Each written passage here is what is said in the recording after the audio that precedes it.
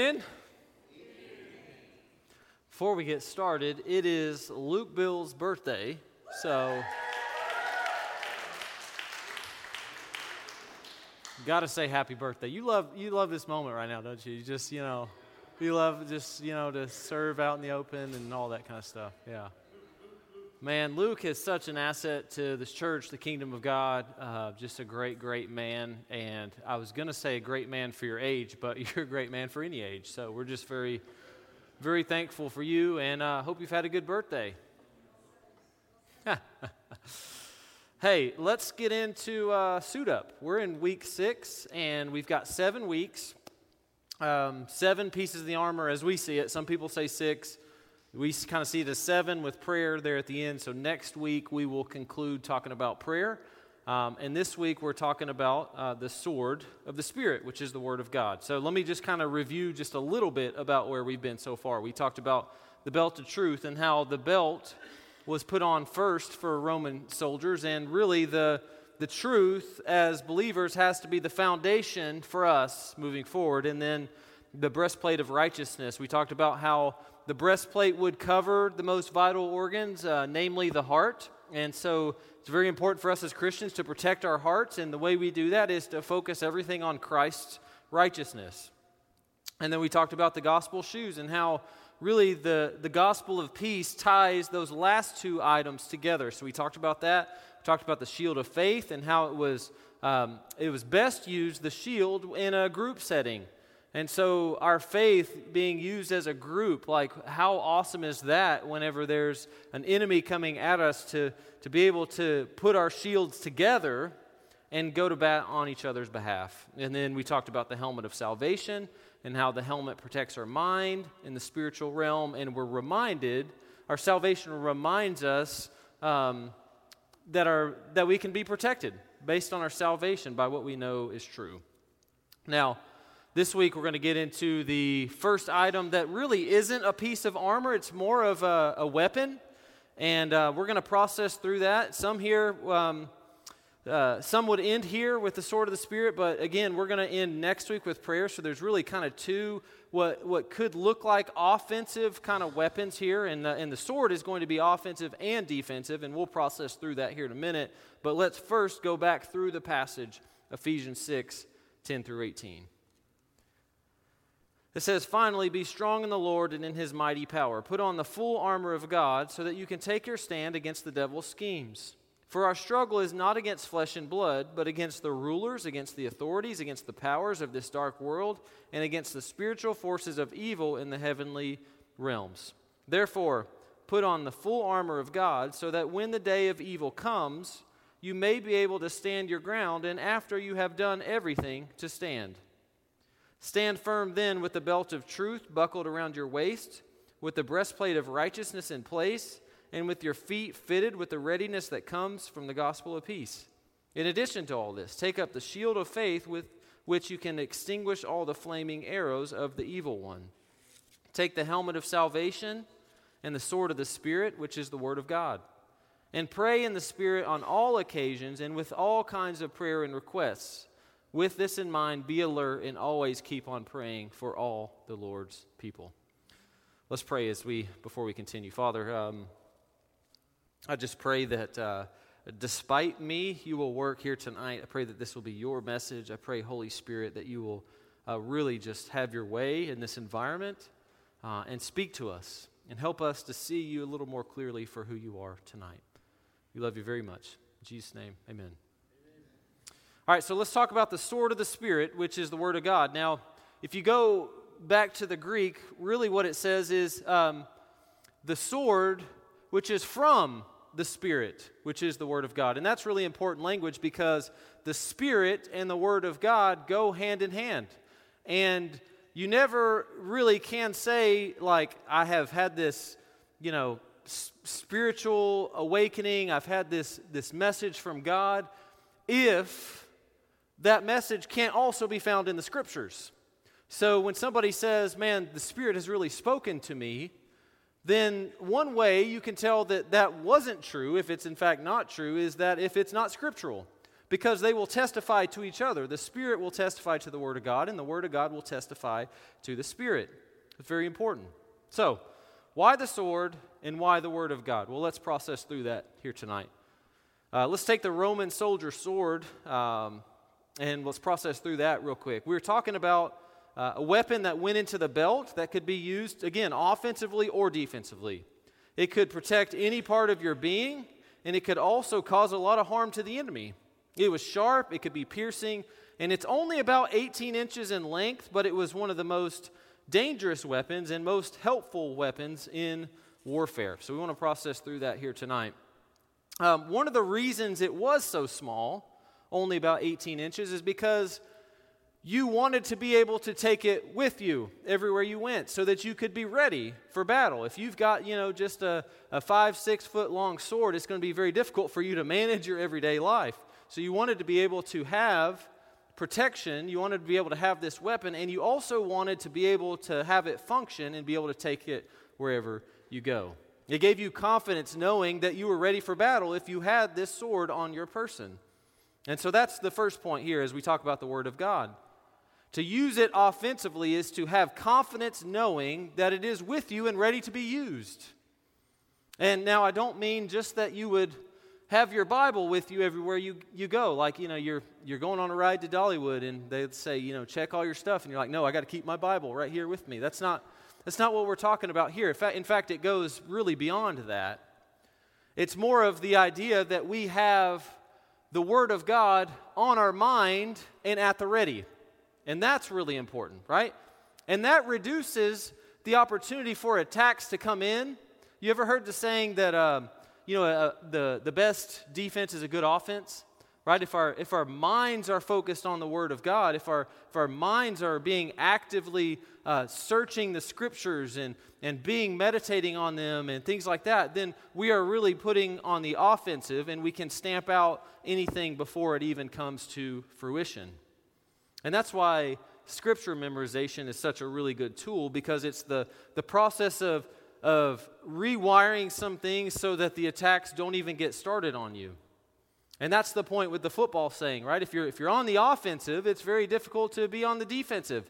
If somebody knows, if they're going to attack you and they know you have the full armor on and you have weapons at the ready, they may be careful to attack you at all.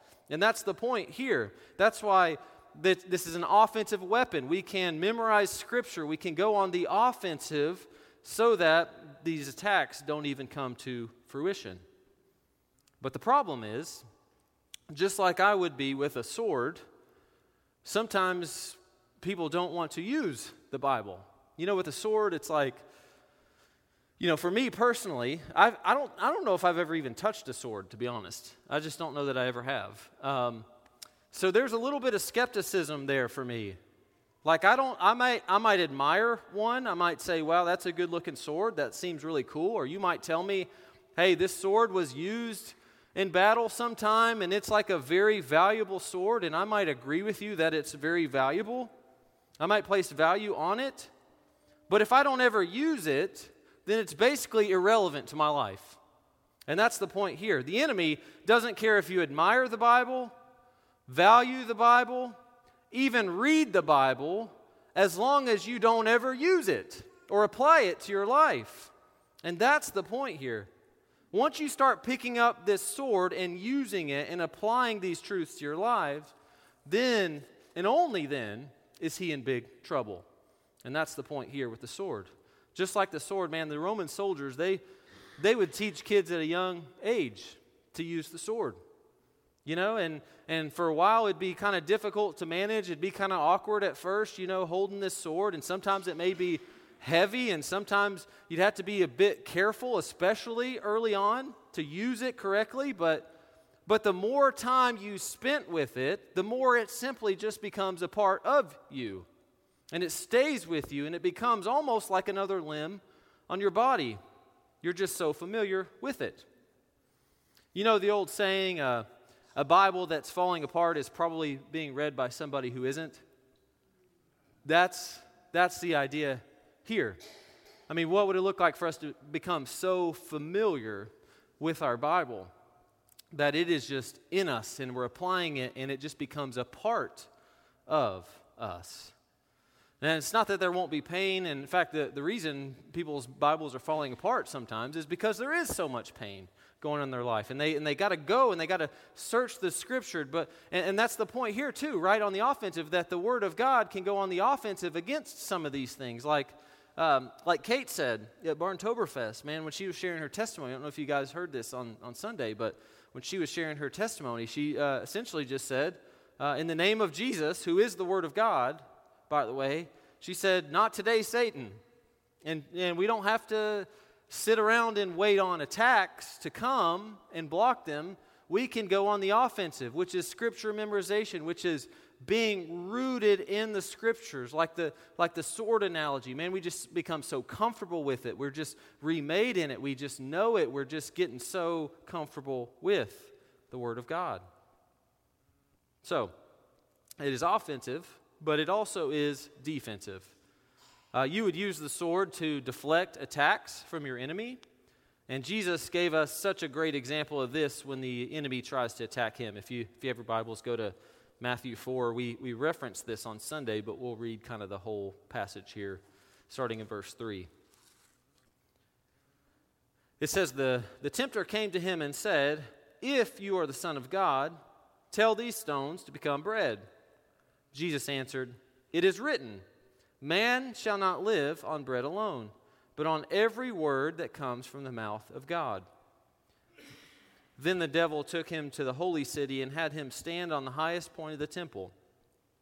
"If you are the Son of God," he said, "throw yourself down, for it is written, he will command his angels concerning you, and they will lift you up in their hands, so that you will not strike your foot against a stone."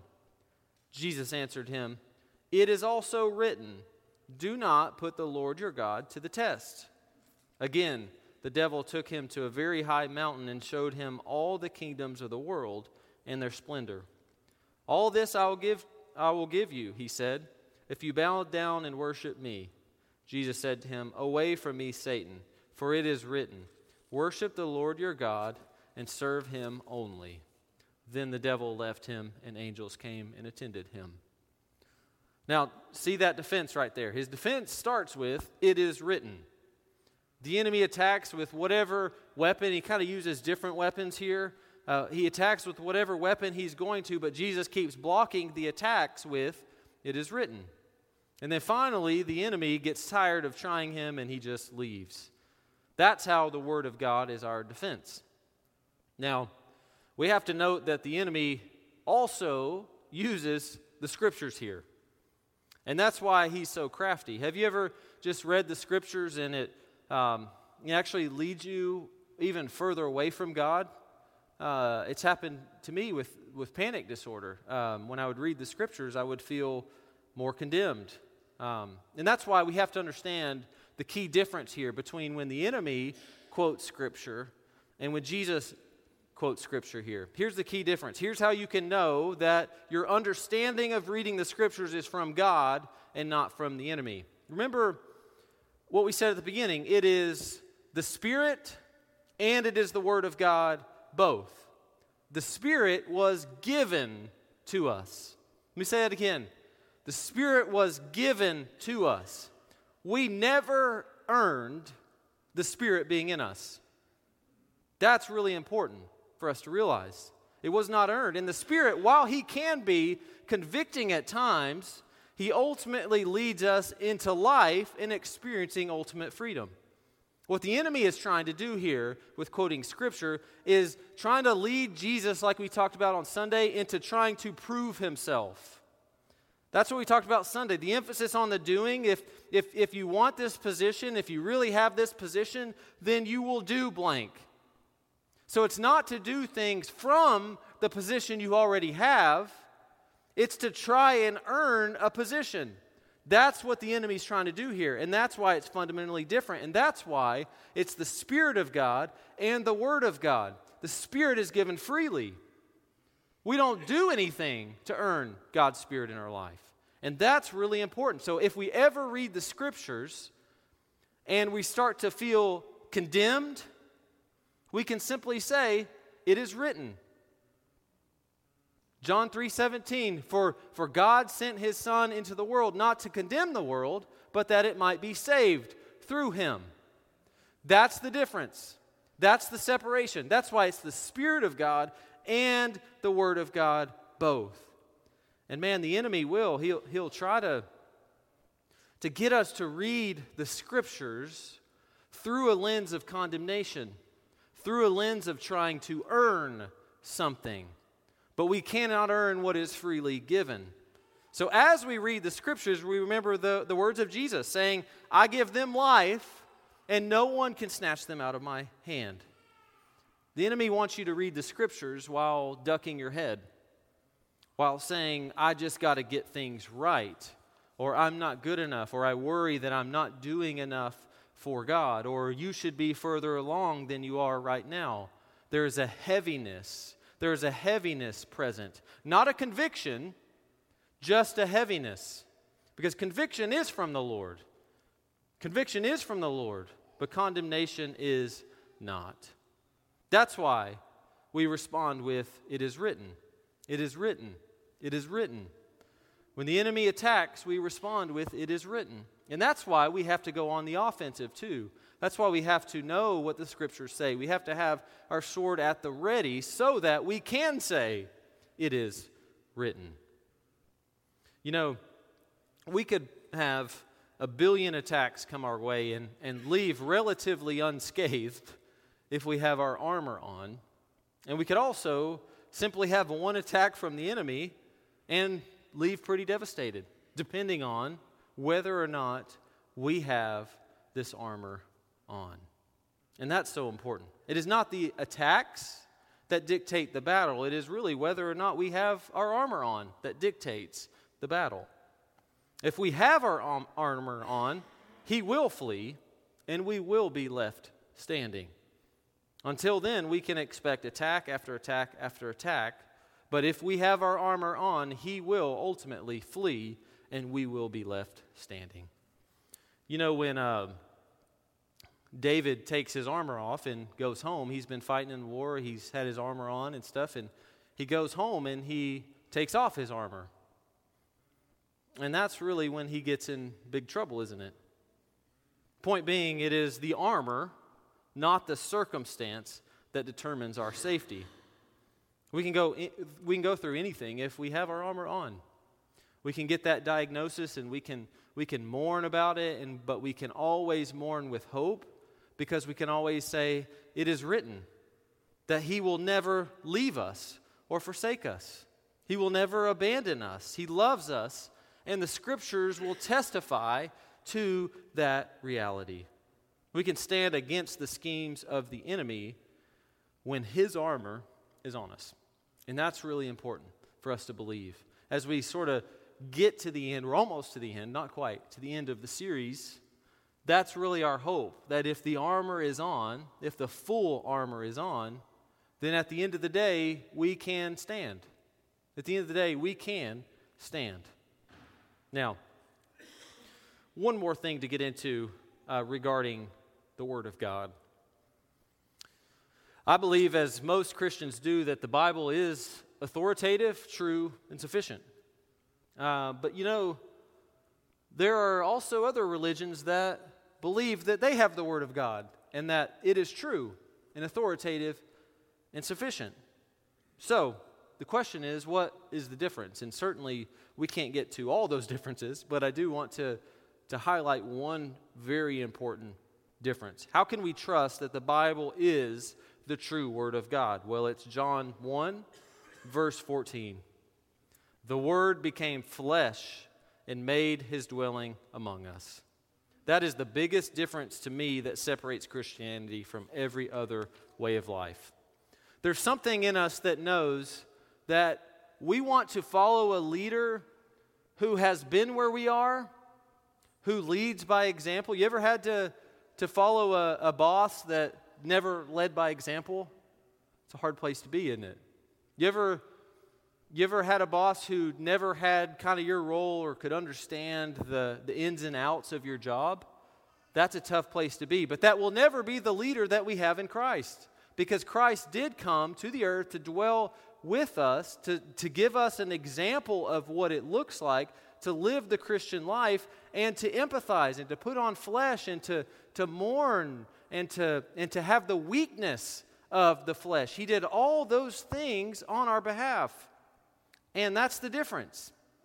And I don't mean to pick on other religions here tonight, but if that's not the case, then there's going to be some level of separation between you and God. If God is like high above us and in heaven and doesn't come to the earth, there's going to be some level of separation and inability to empathize with the things that we go through. But Hebrews 4 tells us that we do not have a high priest who is unable to sympathize with us. And the reason for that is because he stepped down from heaven and made his dwelling among us. That's how we know that this book is the Word of God, because the Word became flesh and made his dwelling among us. You remember in John 13, he says, very simply, this is one of the most staggering statements in all the Scriptures. He simply says, "As I have loved you, love one another. And this is how people will know that you're my disciple." As if to say, you don't have to guess what this looks like. You don't have to guess what love looks like. You remember the night that I was to be killed, and I decided that my last night I was going to wash your feet? You remember that? That's the kind of thing I'm talking about. As I've loved you, love one another. That's the kind of idea I'm talking about. You remember how I didn't ever withhold anything from you? You remember how I was always like here's the kingdom, and here's the keys to the kingdom, and here you can be involved in everything that I'm doing? You remember that? That's what I'm talking about when I say love one another. You remember when you all just walked away at my most trying time, when I really wanted you there most, when I was struggling, and you walked away, but then I said, throw your net out again. I forgive you. I'm with you. You're going to build this church. You remember that? You remember that level of forgiveness? That's what I'm talking about. That's the kind of love that I'm talking about. And that's so profound for us as we leave here. How can we know that the Bible is true? Well, because the Word became flesh, and He led us everywhere He wanted us to go. There's never anything that Jesus is going to ask of you that He wasn't willing to do Himself. In fact, did Himself. And that's the confidence that we can have. And perhaps, if we know that He is with us, we can be prepared for any battle ahead, and we can stand. Why? Because we know that He will be standing right there with us in the battle. And that's crucial. And that's how we stand, knowing He's right there with us. He's not just high above us, taking notes on our progress and saying, get it together. It's, I'm here with you. I'm here with you, guiding you. And that's how we know that the Bible is true. That the Bible is true. Let's pray. Father, we thank you for the truth of your word. Thank you for the ways you guide us. Father, we thank you that your word can be convicting in the best way, but ultimately your desire is to bring us into life and life to the full. And Father, I pray that as we search the Scriptures and as we become a people of your word, and as it becomes like another limb to us because we're just in it and we use it and we apply it and we know it, I pray that you'll give us a hedge of protection and understanding away from the enemy so that we'll know that we never have to earn anything, that we never have to just feel that weight and pressure, that you are the one who's taken it all, and we can walk in freedom, and we can walk in conviction and repentance, yes, but also that freedom. Father, I pray that you'll make us a people who are never afraid to pick up that sword, that we just want to pick it up, and we just know that we can be remade in the reality of who you are through it. And we thank you that you just didn't give us a book, but yet you gave us a book with your words, and you also became flesh. It made your dwelling among us. And that's just, I don't even know how to put that into words tonight. But we're just so thankful. We love you very much. In Jesus' name I pray. Amen.